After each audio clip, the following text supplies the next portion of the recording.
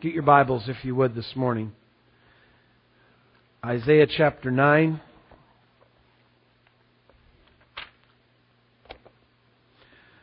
Isaiah chapter 9.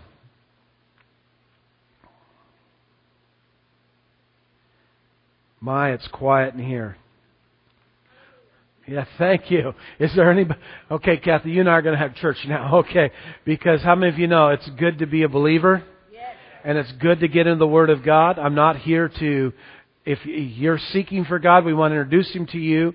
But you have seeker-friendly churches and all that. That's cool. We're a seeker-friendly church if you're seeking God. There's nothing we are going to do that's going to wow you. We're not here to impress you. We want God to impress you. We want God to make an impact on your life. So as we get into the Word today, we're going to stop a moment and pray, but I want to read to you.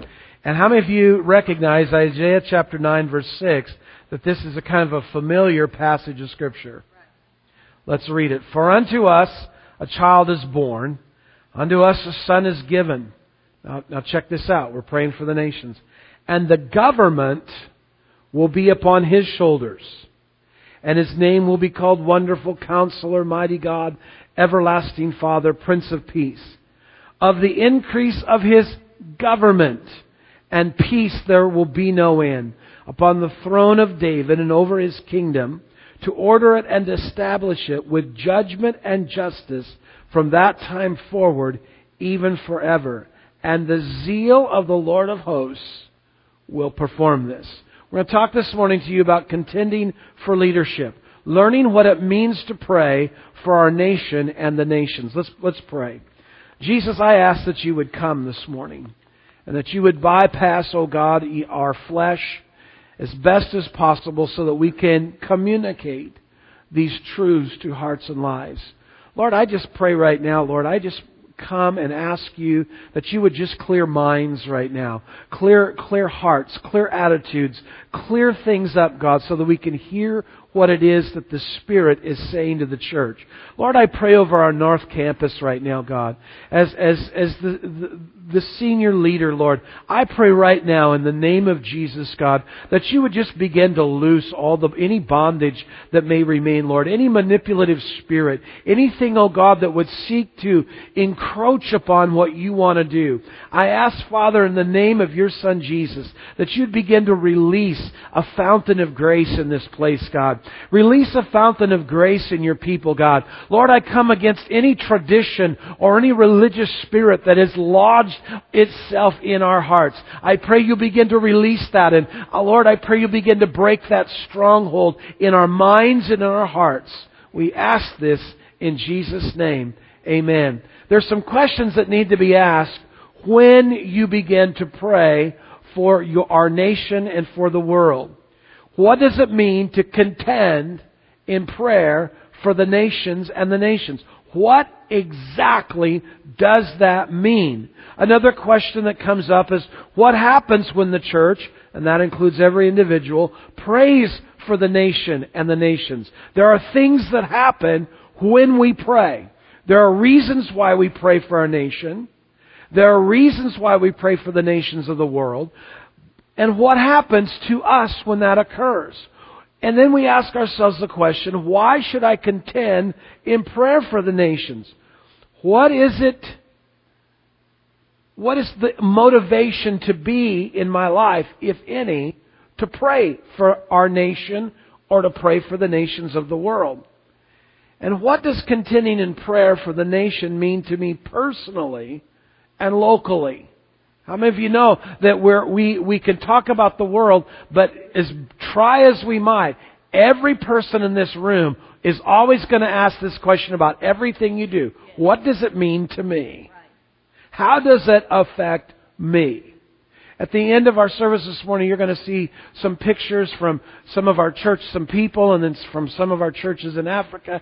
And what does those people mean to me? And what does it mean to me to spend time, money, and effort in prayer for our nation and for the nations of the world? How does it affect me locally? I think you'll find when we're done that it not only affects us greatly, but we live in an era and a culture due to travel and technology and economic interaction, that what other nations do now in our culture have a effect upon us. One of the, as you know, if you're a study of true history, now we have to say those words now because there's all kinds of revised history. In America, in our classrooms, they're teaching revised history. I'm talking about real history that happened in real time and really took place as it's been recorded, not politically motivated or politically meandered, so that it fits our ideology of the culture. When you get and begin to study history, you find that the Scripture, the Word of God is true, that any nation who makes God its Lord is a nation that is prosperous, is a nation that's moving forward, and it not only affects a nation, it affects you locally. We have seen on the mission field, we have seen in areas of the United States where as God's people begin to pray and make God Lord, that area begins to prosper. Let me just help you with this for a moment. This is not politically motivated, but this just helps you to understand. Studies are showing now, during this long, drawn-out recession that's going on, that the states and localities where a liberal mindset, and you happen to be living in one of those areas, where a liberal mindset is the order of the day and is not challenged, those areas have the highest unemployment. You want to know why? Because what's happening in people's lives begins to affect you. What happens when our leaders interact with other nations of the world and do not have the right, righteous, moral background in their life, it will affect you locally. You know, it's so weird how we forget how that what happens in South America eventually is going to happen to us. It's going to affect, and we've lived in this cocoon for so long in America and in the American church. People have said, how do you feel about this or that and what's going on politically? I don't like it, but I'm going to tell you something. I'm rejoicing in it because the church is either going to have to wake up and start praying and acting like men and women of God, or they're going to find themselves in deep persecution. The church is going to have to wake up and start contending in prayer and really seeking the face of God for His will, His kingdom to come, and for us to be delivered from evil, or we're going to get a taste of what it means to walk through tribulation. And the church in America is not ready for that. The church in America is not ready to deal with those issues. And so when we begin to contend in prayer for a nation or nations, we must understand it's not just some global thing, you know, with Michael Jackson leading us in a chorus of "We Are the World." It means when I pray for the nations, I am asking for Jesus to come and be the leader, rightful leader of this planet. And that will affect global and local both together. So we find that when we pray, it does affect us locally. You know, does it really affect me or anything? One of the questions people ask me, well, you know, I pray for the nation, but you know what? What happens in Washington, D.C. or in Olympia or in Salem, it really doesn't have an impact on me. Are you kidding me? Are you seriously kidding me? Usually I have then a long half-hour discussion with drawings for them to help them understand in their ignorance that what happens in the leader's life, oh come on, affects you. It affects you.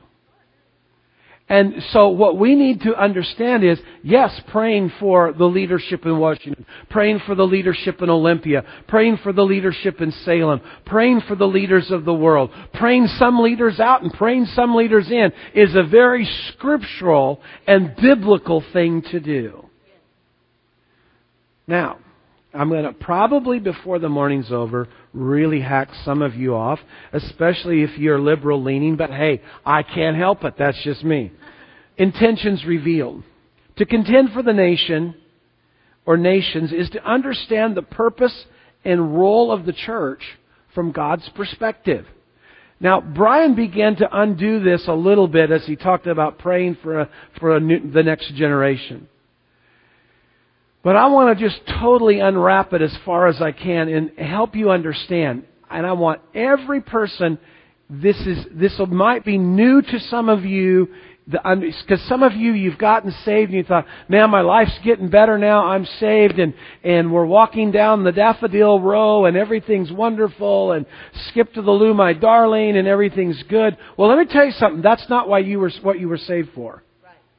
You were never saved to come to church on a Sunday morning and sit on your backside and to sing a few songs, learn the Word of God, leave and go to work on Monday, Tuesday, Wednesday, Thursday, Friday, take a day off, go if you get one, as some of you don't, take a day off, go fishing, skiing, whatever, and then come back to church, sit on your backside, sing a few songs, skip to the loo, my darling, go home, have some barbecue on the way home, because barbecue's always good. It always helps your persona. And you go home and you start the whole thing all over again. That is not the purpose of the Church of Jesus Christ.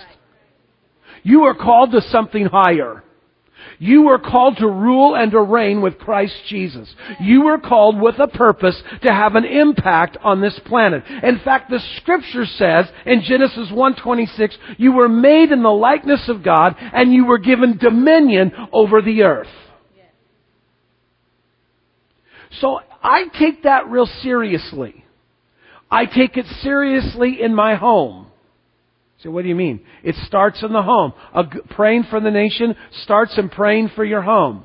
Because if you're not in God's will in your home, how can you pray for the nation? It starts in my home. It starts in my neighborhood. It starts in my local elementary school. It starts in every area of the government. I work my way up. Why? Because I was called as a believer to rule and reign with Christ. I take that seriously. And if the church doesn't take that seriously, then what happens is this is a scriptural principle, God raises up a people to bring His people into bondage until they get sick of it. Yep. Now, I'm just kind of a lazy guy, I guess, but I'd like to skip that part. And the only way I know to skip that part is to do and to fulfill the purpose that God has called me for. And the church is called for a purpose. This church, in the fact that we've got the doors open, we're moving here on the north side, we're doing something. This church is to join with the other bodies of the Lord in this area. Collectively together, we're to push out the kingdom of darkness and to raise up the Church of Jesus Christ, to raise the atmosphere of His Spirit in Clark County so that God can do some incredible things. How many of you would like to see your neighborhood won to Christ? How many of you would like to see your neighborhood get a little quieter because Jesus is there? I'll vote for that one. Oh my goodness. How many of you understand that you were called to just more than just religion?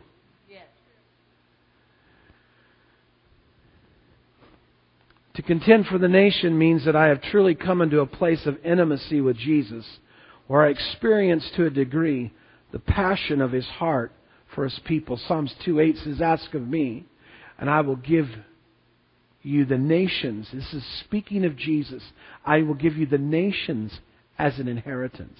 You know what Jesus' inheritance is? The nations of the world. And here's the deal. Everybody look up here for a moment. Here's the deal.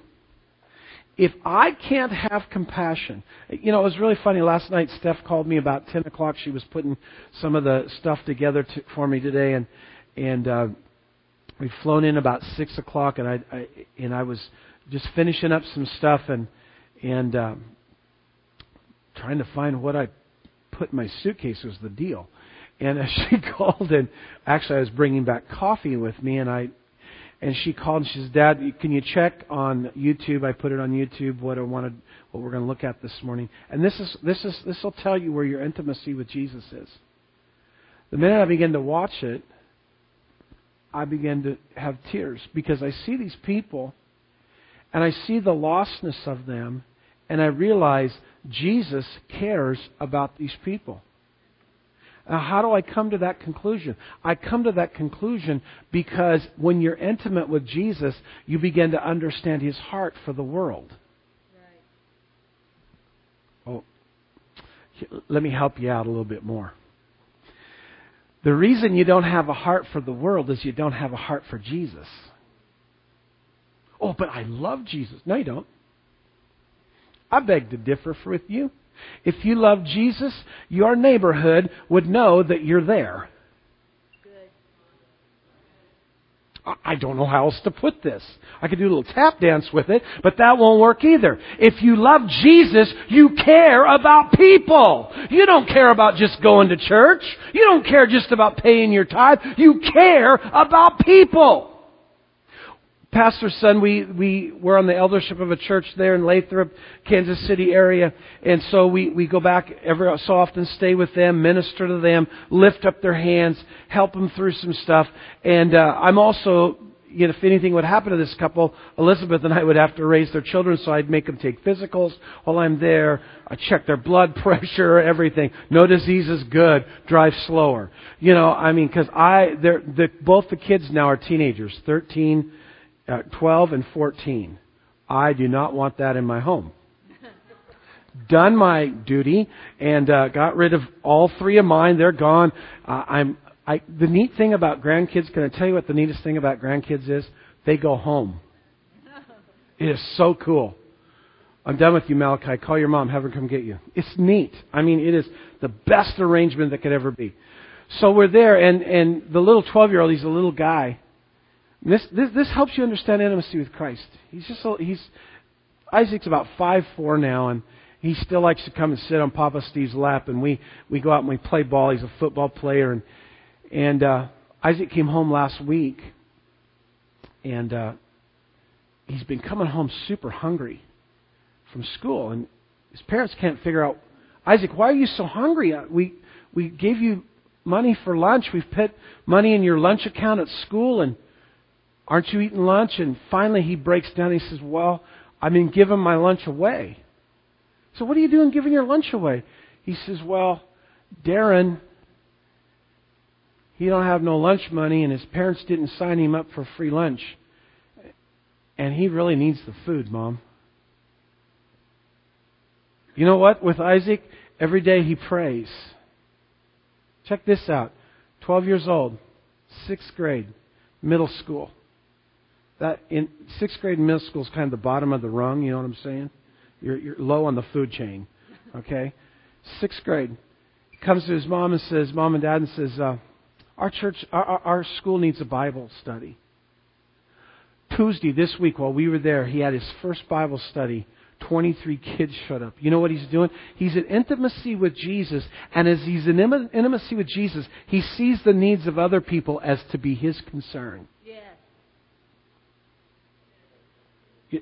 See, we love to worship. Oh, your face outshines the brightness sun. And over here, I know they're starving, but I want to worship you. I know they're going to hell, but I want to worship you. Just don't bug me with it right now, God. Hallelujah. Oh, I hear their screams, but Jesus, I'll scream louder for you. Excuse me. That's not what the Scripture intended. That's not the intention of God's heart. That's why I am obligated and called as a believer to bow my knee before the King of the earth and pray not just for myself, but for my neighborhood, my city, my state, my nation, and the nations of the world. Why? Because this morning, as I stand here before you and talk, in heaven, Jesus is interceding before the Father for the nations of the world. That's His heart. Trying to get some DNA into our church that understands if we're going to be what God's called us to be, we've got to do what Jesus said. Lift up your eyes. Look at the harvest, for it's white. It's ready to be harvested. To contend means that the church are in fact praying, now you got to hang on to this one, are in fact praying for Jesus to be the leader of the world, to take His rightful place as King of the nation. When you pray, oh God, touch the people in Ghana, touch touch Pastor Frank this morning in Kumasi, Ghana. Well, now it's 8 hours later. He's done. Well, actually, he's not done. He's got 23 churches that he's got to get to every week. You think I'm busy just going back and forth between two. Try 23 and hoping to expand into Nigeria and over into the Ivory Coast. You understand what's going on here? He's got a heart for Jesus, and he's got a heart for... So, when I pray for Pastor Frank, I'm not asking, oh God, just bless him for the sake of so that he don't have to, have it tough like everybody else does. I'm asking for Jesus to take his rightful place of leadership on this planet. I'm asking for Jesus to come and deal, and in just a moment, we're going to quickly deal with the levels of fight that we have to go through when we pray.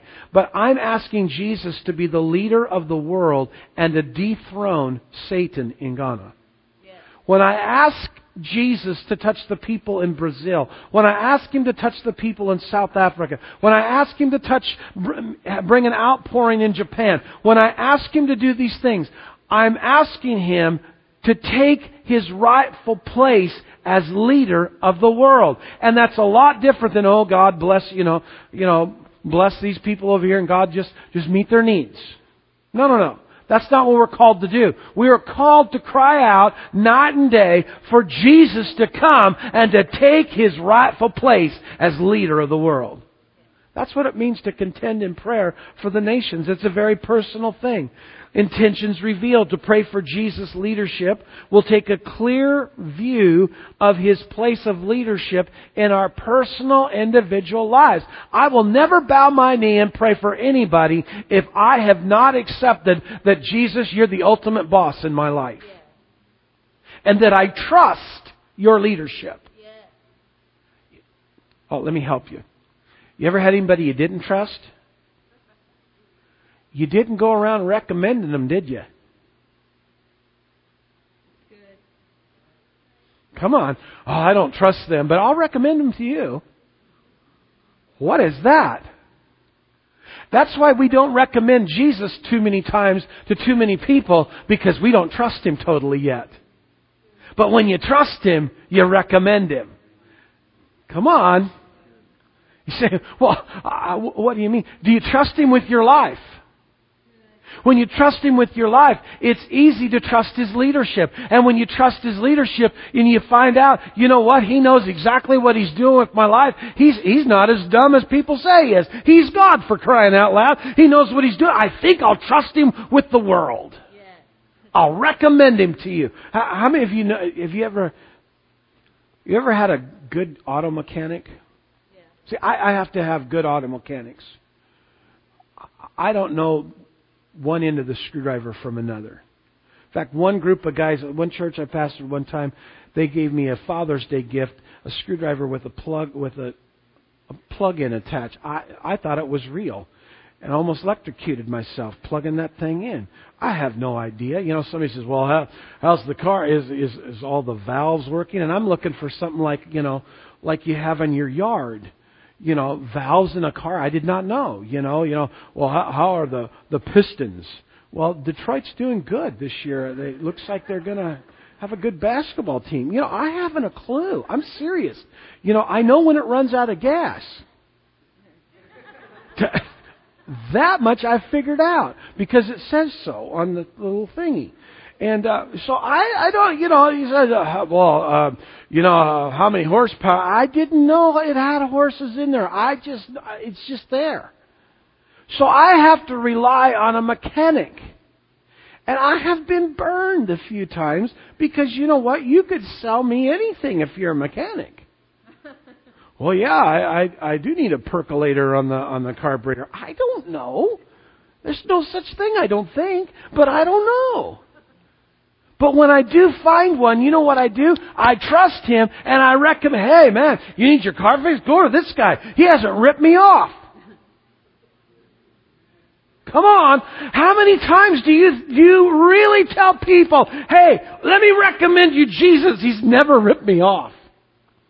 He's never taken advantage of me. In fact, He is the wonderful, mighty God, Counselor, the Prince of Peace, the everlasting Father. And you know what? The government, every leadership activity has been placed on His shoulders, and I trust Him. So when I trust Him that much, I will recommend Him to the nations. It means I'm going to trust Jesus' leadership. It will mean we really believe He is who He says He is, beyond our simplistic view of our lives and involvement. I am troubled, friends, with the church today. And I know this is I know a lot of people listen to our podcast, so here it goes. This is going to get Stevie in a lot of trouble, but here it goes. Doesn't care. I think it's abominable when we begin to place other religions in equality to our faith in Jesus Christ. One famous guy, he says, yeah, I've joined the Muslims for Ramadan and prayer. How outrageous. It's so simple. How many of you heard of the Ten Commandments? Guess what the first one is? It's real easy. It's not a multiple choice. You will have no, zip, zero, zilch, nada, no other gods before me. Period. Not equal. Not shared. That's why we don't pray for the nations of the world, because we really don't believe Jesus is who He says He is. But when we believe in our hearts that He is the Son of God and that the Scripture is true, when it says you can't get to the Father except through Him, that changes how I deal with the nations of the world. Let me tell you something. Muhammad's dead.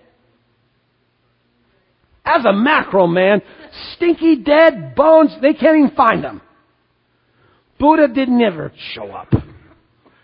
Plus he needs a weight loss. Just list them all. They're dead. There's only one that's alive this morning. We're seen with many eyewitnesses. Those things we have seen and heard and have handled with our own hands, the Word of life.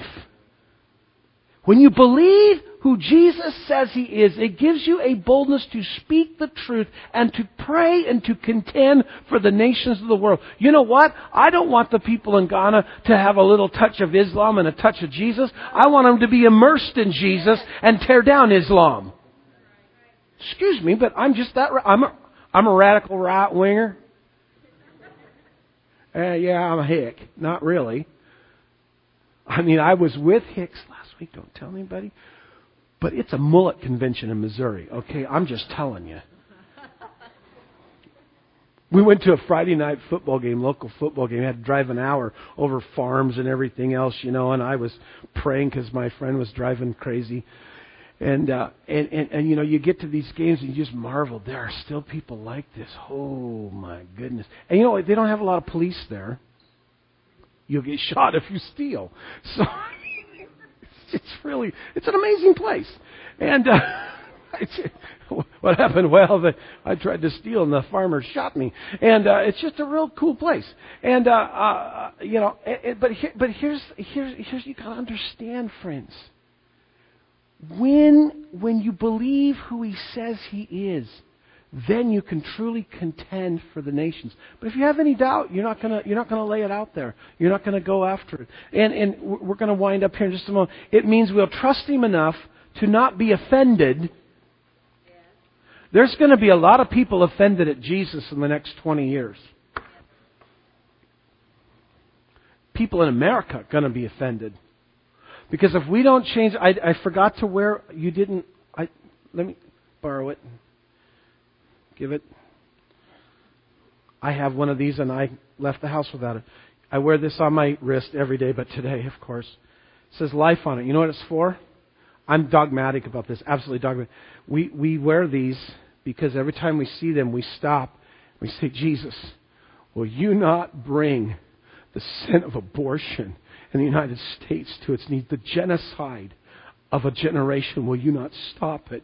Will you not use me to stop it? I'm that serious about it, friends. Why? Because if we don't stop, besides the fact it's destroying a generation, if we don't stop, God has no recourse. But if He dealt with Sodom and Gomorrah, He's going to deal with us. I trust His leadership, though, to know that He knows what He's doing. Yes. And that when it does take place, I trust Him enough that He's going to take care of me through the process. Right. But in order to pray for the nations, I have to trust His leadership and trust the answers and the judgments that He has. We're gonna do this real quick so they can get the video ready here. But levels of national government. I want to just go through this so this will help you pray. There are basic levels out of Ephesians chapter 6, verse 12, that give us levels of national government. You thought, I thought that was a spiritual warfare scripture. Well, it is, and it gives us levels of national governments. Here it is, flesh and blood. What's the flesh and blood government in America? Congress, the Senate, executive branch, judicial branch, the mayor, councilman, congressman. What you see. Flesh and blood, that is the visible, flesh and blood is the visible level of government. You say, visible level of government. You're not one of those guys that think there's another government behind the government, is you? No, because I have a foundational belief. There's one kingdom and one group of usurpers that are trying to be a kingdom. There's two sides. That's it. There's not three or four or, guys, there's the kingdom of God and the domain of darkness. That's it. So somebody is calling the shots somewhere. So we have flesh and blood. However, the flesh and blood must have a source within the human structure. This refers to plans, ideology that includes human leaders, media, financial systems, etc. Who is enthroned on the heart of the human leader will determine the direction he or she takes. I remember one summer we were back in Cape Cod, and we'd gone out to the end of the island there, and was where Provincetown, where the Mayflower first in those ships first landed. When you read the declarations that the founders of our nation wrote, absolutely pure Scripture, talking about the majesty and the greatness of God. There was a time when Jesus was literally enthroned on the people's heart of this nation. But now, did you know that Provincetown is the number one gay area in all of Massachusetts? Where the founding started, the enemy has corrupted. So whoever's enthroned on the flesh and blood heart, that's going to determine their ideology, their plans, how they carry it out, and how it functions. I know this seems like a history class to some of you, but I think it's time for the church, even in small churches, to wake up to the fact things are different, friends. You better start paying attention to what you read, what you hear, and what you're understanding, or you're going to be complaining sometime in the future, gosh, what happened? Well, you have to get your heart in tune and start praying for the nations. Now, principalities is the next level. Principalities is a regional spiritual structure that will endeavor to control the nation or nations toward either a godly dominion or a demonic dominion. How many of you know that over the Northwest region there has been a principality of independence? There's been a principality. Right now we're fighting a tremendous principality of immorality that is beyond the pale in the area of homosexual and gay lifestyle, is affecting our culture and is affecting the Church of Jesus Christ. However, I have got good news for you. You travel across this state and parts of Oregon, there is beginning to be a crack in the principality that hangs over these two states, because God is about to show the world, I can move even in the Northwest. Washington, who was number 48 in the least church states in the Union, is no longer that low because churches are rising up, planting more churches and more churches and more churches. How many of you know God is on the move and He will deal with the principality that is there? There's the powers. These are local and national power brokers that deal with the government, the media, and financial system. You say, I don't get that. Ephesians 2:1 says that it talks about the prince of the power of the air. Who is it referring to? Referring to the enemy. Let me tell you something. Where we're at in America right now didn't happen overnight. I've watched it. I went to high school. I was a graduate in the 70s, okay? So I've had a lifetime to watch the last 4 decades of things have gotten continually worse and worse. And it's accelerated. You know why? Because the media pumps crud into our brain and we don't have the good enough godly sense to turn it off. Man, even my 5 and 6 year old grandkids, of course they're kind of legalists, but even they got a hold of that. Papa, we shouldn't be watching this cartoon. Why? Because there's this coming up and that coming. Going, you've been hanging out with your mom again? Yes. Oh, okay. All right. I'll turn it. It's like, man, I like Iron Man. What's the deal here? Come on. But how many of you know if a kid can figure it out, what's wrong with my brain? Come on. Rulers of darkness. Behind every Hitler is a ruler of darkness.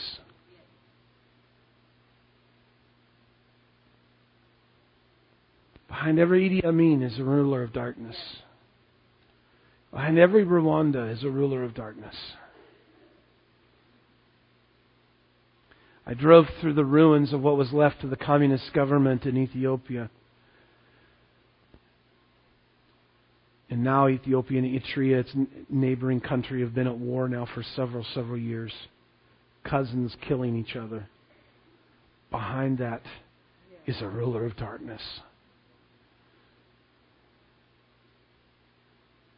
Stood in Kenya and Tanzania, Uganda, and watched and observed what the ruler of darkness has done to people. Today, in the Middle East and Iran, more believers will go home to be with Jesus because there's a ruler of darkness. And the only people that can stop that ruler of darkness is not the President of the United States. But it's us who have been called to the leadership of praying for the nations. When's the last time, instead of criticizing a Middle Eastern nation and the terrorism that comes out of it, you bowed your knee and said, "Oh God, will you not break and overrun the ruler of darkness that is driving this?" Elizabeth and I were in the air on 9/11. We were getting ready to land in Chicago. That morning we had boarded a plane in Providence, Rhode Island. We were scheduled to fly out of Boston that morning.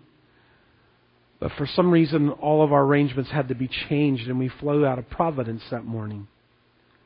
While we were in line in Providence, Rhode Island, getting ready, two guys in front of us, a Middle Eastern man, is thrown on a line because his ID did not match up to his plane ticket.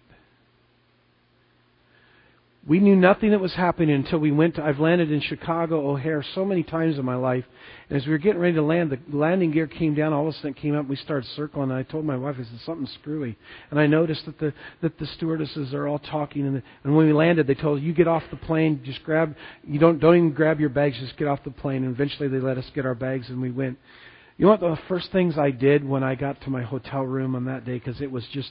In Chicago O'Hare, you empty out the O'Hare Airport, you're emptying out thousands of people out into the street.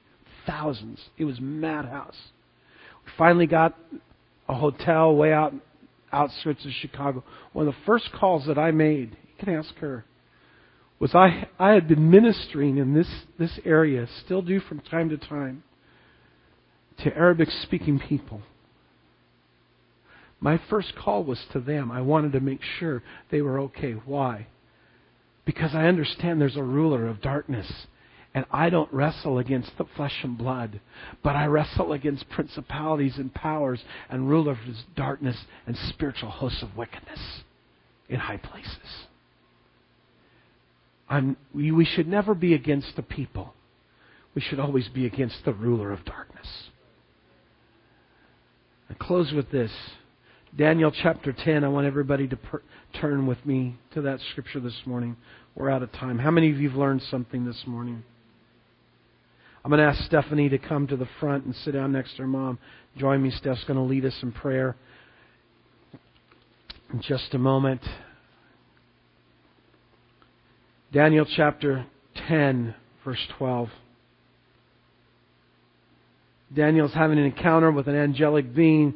He says, "Then he said to me, 'Do not fear, O Daniel. From the first day that you set your heart to understand and to humble yourself before your God, your words were heard. And I have come because of your words.'" And I want you to stop there before we finish it. I want your eye contact for a moment. Would it be said of me? Would an angel show up because of me in Iran? Would it be said of me, "Your words have been heard, O Stephen, and I have come in response to your words"? What's he talking about? Daniel, I've showed up because you were praying. I've showed up because you were praying. That's my goal, is that there's visitations happening in diverse places of this world, because my words have been heard before the throne of God, and God is acting according to what I have prayed. Look what it says. He says, "I have come because of your words, but the prince of the kingdom of Persia withstood me 21 days. And behold, Michael, one of the chief princes, came to help me, for I had been left alone there with these kings of Persia.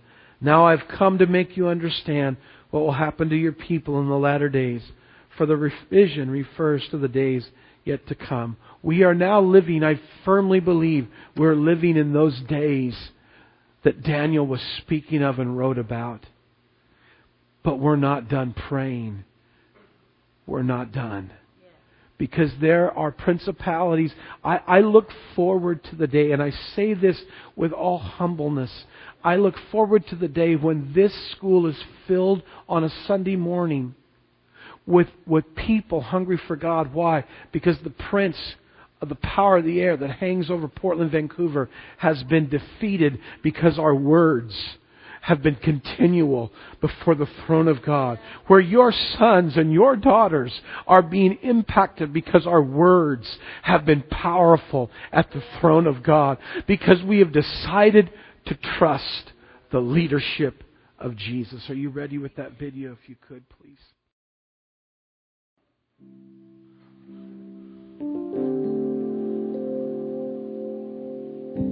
Lord, we pray that our hearts would begin to be broken for your people. Lord, we pray that we would begin to feel your heart, Lord, for those that don't even know you exist yet. Lord, we ask, Lord Jesus, right now for the nations. Lord, we speak to those nations that are closed to you, that they would be open in the name of Jesus.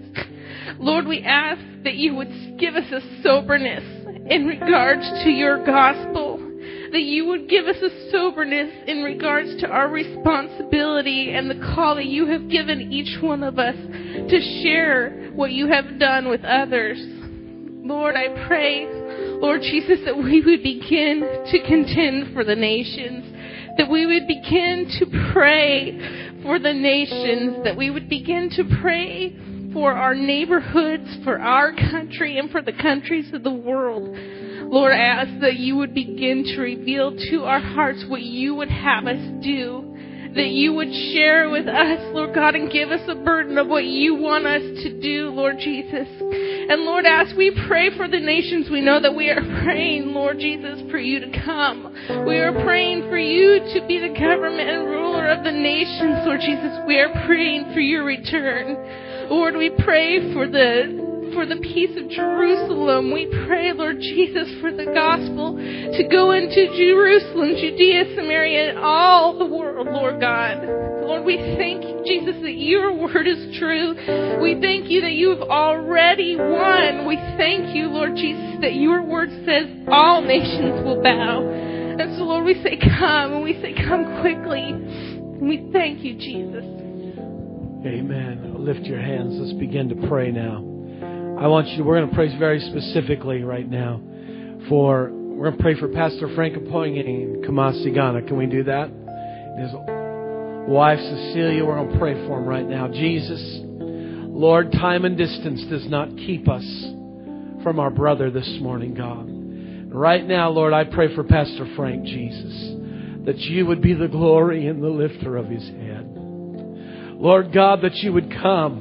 And Lord, You'd begin to remove every God, principality and power and ruler of darkness and wickedness in high places, God, over the nation of Ghana right now, God. Lord, I pray, Lord, to the north, Lord, to Ivory Coast, Jesus, and down to Liberia, God, and Nigeria, and out to Burkina Faso, Lord God. All the areas, Lord Jesus, that You have used us in, Father, I pray, God, that You would begin to work, oh God. Lord, we pray over Japan this morning, Lord. We think of the Kahlers, God, and the Mercers, Lord, and others, oh God, that are in Japan. Lord, we're asking in this and that nation, God, that You begin to remove the principalities and powers. Lord, there will no longer be just small little churches in that nation, God, but there would be an outpouring of Your Holy Spirit, because the rulers of wickedness in high places have been brought down by the prayers of the saints. God, we pray, Lord God, for Latin America, Lord God, that You would continue to work, oh God. You see, Lord Jesus, how Islam is creeping into every facet of our world. And God, we pray You'll redeem men and women, oh God. Lord, I pray there be a love for people in the church's heart, God, again. Not to see them, Jesus, as enemies, but to see them, God, through the compassionate eyes that You see them through. And Jesus, we trust Your leadership. Lord, as a church, we stand before You this morning and we lift our hands and our hearts to You and say, Jesus, we trust Your leadership. We trust Your leadership in our home. We trust Your leadership on our job. We trust Your leadership, God, in our city. We trust Your leadership in our state, Lord. We trust Your leadership, oh God, in our nation. We trust Your leadership in the matters and affairs of this world. And out of our lips, we join with the Spirit of God and we sing to You and we say, oh God, the Spirit and the bride, they say to You, Jesus, come. Come again. And rule and reign. Rule and reign on this planet again, oh God. Jesus, I pray You'd awaken Your church. Lord, as I've read history and I've read what happened in Germany, oh God, and how so much of the church ignored the signs of the time. Help us, God, not to be ignorant. But let our spirits be filled, and let us understand that the earth will be filled with the glory of the Lord as the waters cover the sea. That day is coming, and Lord, it's up to us to be a part of it. We trust Your leadership, oh God. Now, Lord, we take time to pray over our neighborhood right now. We pray over our neighborhood. Jesus, will You not come and deal with the principalities and powers in our neighborhood? We pray over our city, God. I pray over Camas, Washougal, Vancouver, God. Lord Jesus, battleground, Lord. I pray, Jesus, will You not come and rule over our cities? Jesus, will something break in our heart that we will not begin to cry out day and night, come and rule? Will we not lift up our voices anew with a burden that says, come and rule and reign over our city? Lord, I pray over Portland right now, God. Will You not come and rule and reign in Portland? Will You not come and break down the principalities and powers that have ruled for decades over this city, God? Will You not rescue those who are perishing, oh God? Will You not use us, oh God? Will we not bow to You and entrust Your leadership and let it change us, oh God?